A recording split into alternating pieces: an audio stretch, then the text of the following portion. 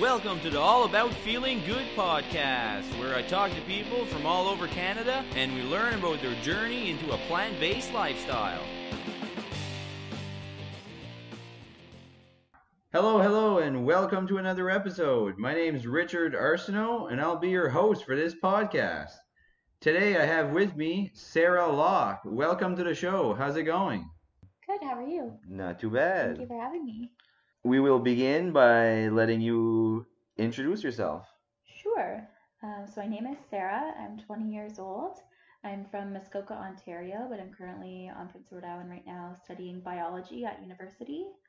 I'm the organizer of a vegan activist group here on the island called Compassionate Islanders for Animals, or CIFA. And I'm also just recently involved with Veg PEI, which is a great organization that my friend Hillary started, which is basically a resource for all things vegan on the island. Awesome. Perfect. Let's get right into it. And when did you adopt a plant-based lifestyle? I've been vegetarian since I was 4 years old, but I turned vegan, I believe, 4 years ago. Okay, cool. What made you go plant-based, and were there any doubts? When I initially went vegetarian at the age of 4, I essentially had just learned about meat actually being an animal. So when I made that connection, it didn't sit well with me just as an inherent animal lover. But as well, when I was younger, I grew up in a family of hunters and fishermen. And I remember during hunting season, I would always see the deer being hung up in my garage. And I just obviously was pretty opposed to that, even at a young age. So that was my initial push to go vegetarian. But then further, when I was in high school, I met my best friend Amanda, and she was already vegan at the time. And up until then, I had really assumed that being vegetarian was the best I could do for the animals. I didn't really know about the cruelty in the dairy and egg industry and so on. So once I learned about that, I made the switch to veganism. Awesome, cool. Did you initially go plant-based for health, environment, or ethical reasons? Definitely for the animals, so for ethical reasons. Previously, what was your food style? I was living with my parents until I moved away to university. So essentially, I just ate whatever they were serving for dinner, and it would be like a non-vegetarian or vegan meal, but they would just exclude the non-vegan and non-vegetarian elements from my plate. So they would always serve like a meat and carbs and then like some sort of vegetable mix. So I would just eat more of the vegetables. Awesome, cool. How did you feel after going plant-based? Were you affected physically or mentally after making that change, including any struggles? I remember feeling so much better physically, just being able to maintain my energy throughout the day a lot longer, and just feeling like lighter and more energized. Mentally as well, I really believe that veganism plays a huge factor in one's mental health.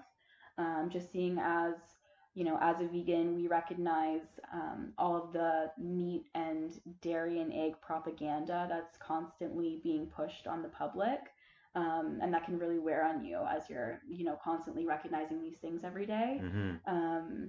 So yeah, I think mentally it's something larger to overcome mentally than one may initially expect. But there's definitely, resources out there and ways to get around that. I wouldn't let you discourage that from becoming vegan, but it is something to think about for sure. Yeah, totally. You feel somewhat maybe clear-minded in a way. Yeah, absolutely. Yeah, I feel like it's like taking the blindfold off. And then, you just wish that everyone else could see it the way you see it. But it feels good to be, doing what we believe is right. Yeah, for sure. How did it affect people around you, like your friends and family?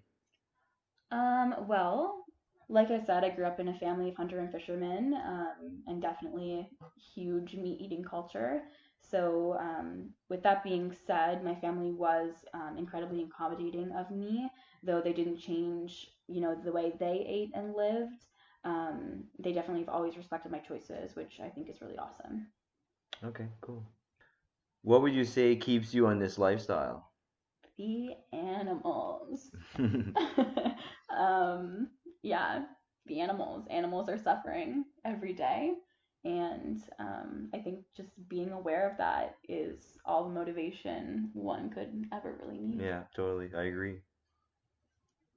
What are your favorite meals and snacks? I forgot about this question. I'm so excited to answer it. I love food. What are my favorite meals and snacks? Oh my God. My favorite meal, not my favorite meal, my favorite snack is frozen grapes with maple syrup on them. I swear it is so yummy. If there is anyone out there who has not yet tried this snack, please do so.